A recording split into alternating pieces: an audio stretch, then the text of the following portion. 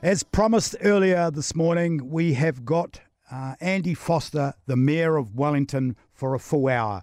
It's your opportunity to call him, ask him some questions. This opportunity is golden. If I was sitting at home, I'd say, I'd like to ask Andy about this, or I'd like to ask Andy about that. Now is your opportunity. 0800 80 1080, Wellington 472 1035. Text ZBZB 9292. Have your say on our show. Andy joins me now. Good morning, Andy. Good morning, Nick. How are you this morning? I'm doing well. How excited were you yesterday at 4 o'clock? Andy Foster we're talking to, just in case you missed the intro, the Mayor of Wellington. How excited were you when you heard the news, and where did you hear the news? Well, obviously we're working from home, so on the endless Zoom calls, etc., that we have at the moment. But no, look, I think it's really good news. I think it's probably a week earlier than many people were picking. I think most people were sort of saying that they'd give us another week in level 3. So that was really great. Obviously, the flip side, which I know you've been talking about in the last hour, has been that the level 2 is more restrictive than level 2 was last year. So I guess there's a plus and a minus to that. But the other bit, of course, is that I think the government was signalling that they're hoping to get us down to level 1 again as soon as possible. So, hopefully it's not too far away, because I think that's where we all want to be, but we've got to be there safely. We spent an hour talking the minuses of it, Andy. What was the pluses of it? Well, the plus was that we're in level 2, not in level 3. That yes. We're not level 3 for another week. So level 2, at least we can get back to opening it. Most things can open. It's just they're more restricted. I thought it was great news, but I did feel like the handbrake, the click, click, click, it kept on coming, and it obviously was like someone tightening my belt. They're obviously trying to be, and particularly I know that knowing your involvement in the hospitality industry, I particularly do feel for hospitality, for events, that the businesses which have been the hardest hit anyway are going, oh gosh, that those rules are really restrictive. It makes it really hard for us, and I just hope that we can keeping on going down the alert level, so we can get to level 1 soon, and then let's get out there and support all those businesses and activities. Okay, I've got a lot of questions myself to ask, so let's start. Can you turn your Zoom meeting off? It's clicking away in the background. I'll kill that one completely. Okay. So firstly, Andy, I was a little bit disappointed, and I know a couple of people in our office were extremely disappointed to read that during level 3, Wellington had issued 800 parking tickets when Christchurch and Hamilton, to name a couple of cities, said that they would keep it free under level 3. Yeah, look, so a number of things to say there. The first one of those is that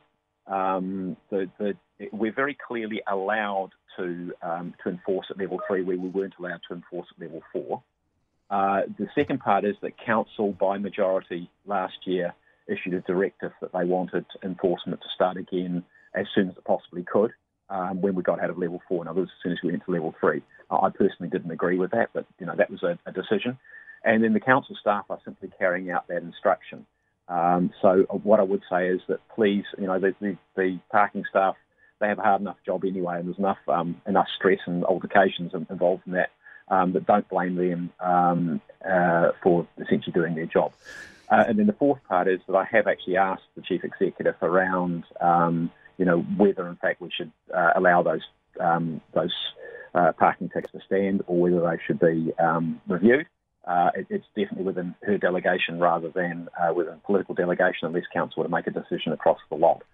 So that's the conversation that's going on at the moment. And we all know that the council needs a little bit of PR, so surely that would be a good bit of PR for them to do, because these people are probably essential workers that have come to work, take a risk, come out and do a job because they're needed, and to get a parking ticket on top of it, that would be double disappointment, wouldn't it? Look, I'm in your camp on that one, Nick. I think I think we've been too aggressive overall on parking. In terms of both charges, but more particularly hours. But it's the overall look of that. For me, it is too revenue driven, and it should be about responding to demand and demand management rather than revenue. 0800 80 1080 is the number if you'd like to call your mayor, Andy Foster. He is online and taking your calls. So here's a chance for you to ask the man at the top if you've got any questions about Wellington and its direction. The one thing that's kind of upset me over the last couple of days, Andy, and I almost started a campaign, and then I once again got surrounded around young people in my office or our office, it's not my office, but this office at work, that said I was wrong. You're still young, Nick. Save our slide. It was my campaign. I didn't want to lose the slide. I've spent many an hour with my children and grandchildren sliding up and down, waiting for the Saints to finish practice or going to a Saints game with the slide outside TSB. Now it's gone or about to go. I'm really disappointed. Yeah, look, that slide, I mean, I know, again, with my children going down there, the slide itself, not the lighthouse, but the slide itself was definitely at the end of its life. And obviously we've had a number of unfortunate injuries, particularly to younger children, sliding down there where they've caught their legs trying to slow themselves down and had broken legs.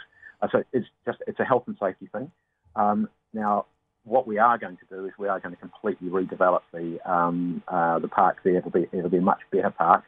It will still have a lighthouse in it, and we're looking forward to getting on with that. It will be starting in the early new year. And completed, I think, by July, if I remember rightly. Right in the middle of winter. That'd be nice, Andy. Have a nice little slide there. Well, look, I would say, I think we might have been able to start a little bit earlier, but I think what's happening with so many construction projects is that somebody's constructing a project at the moment and they lose 4 weeks out of the project because of COVID, or they can't get material because a ship gets stuck in the Suez Canal. And everything else gets pushed back, which is frustrating. Originally, we were expecting a bit earlier, but that's the timetable I've been given. Now. It'll be a great looking playground. News Talk ZB Wellington Mornings. I'm Nick Mills here with Andy Foster, Mayor of Wellington. News Talk ZB Wellington Mornings. We're with Andy Foster, the Mayor of Wellington. He's taking your calls on 0800 80 1080 if you've got any questions. Let's get Wellington moving. Let me start on this, Andy, because that's obviously a thing that we've been talking a lot about on this show since we've started. It's definitely still an issue, isn't it? Oh, look, it's going to be always going to be an issue. When we actually put something up in terms of transport, you always get a variety of views on it. I think the key bit at the moment is you can say that Let's Get Wellington Moving is actually moving. We've got a number of different projects. When I say we, it's the partnership of the three entities. We've got a number of different projects which are in process of design and engagement. We made a decision recently to push the button on what we call the City Streets program. So it's basically things like bus priority and associated street improvements and cycleways and things like that across 19 corridors, which will be rolled out over the next decade. But the big thing I think people are waiting for is the mass transit and state highway improvements, and we're working towards getting those in front of the community at sort of the end of October. And I can guarantee there will be a huge debate about it because everybody will have different views, but at least they'll be able to see an integrated plan, and we'll see that Let's Get Wellington Moving is actually planning to do something. Andy, can I just ask you to listen to what Nick Leggett from the Road Transport Agency said in an interview I did with him? Is trying to deal with little bits at a time rather than focusing on the big picture. This is a project, Get Wellington Moving, that's been dysfunctional from the start. It's sort of the three-headed monster of Wellington City Council, Greater Wellington and Waka Kotahi, the New Zealand Transport Agency. The three-headed monster. Now, when we asked Darren Ponte about it, he called it the five-headed monster and thought it would always be that. Does it have to be? Look, there's a number of things there from Nick's comments. The first one of them is dysfunctional from the start, and actually I would agree with that. I don't think it was set up properly, which is why we went through the whole process of having a health check and various different changes were made. I think, though, that subsequent to that, it is, there's some great work being done. But the issue, of course, is that you're not yet seeing that great work. And as I said, that the big stuff will come out in October, November. Well, I guess it was the balance between saying, let's hold back all the little stuff that we could start making some progress on until we launch the whole lot in one hit in October, November. Or do we actually get some of those little things going, knowing that they actually do all fit together, not the public not necessarily being able to see that. So I think we've probably got some more explaining to do. But I would just say a little bit of patience at the end of next month. It's only that far away, and you will see the whole thing. You'll see a range of different packages, and the preferred package, the reason for the preferred package, and how much it would cost, and how to be funded, all those sort of things.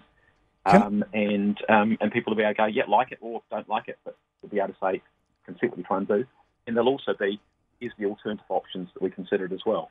Can I just ask you about the long tunnel? Because I think this is a fabulous idea. I know it's a dream, and for listeners that are wondering what we're talking about, it's a tunnel from basically the start of the Terrace Tunnel going underground and coming out on the other side of Mount Victoria Tunnel. And what it does is it frees up a hell of a lot of land for housing and commercial use. It's quite a brilliant idea, but a very expensive idea and a dream. But Andy, how much of a dream is it? I think with all of these things, affordability is always going to be an issue.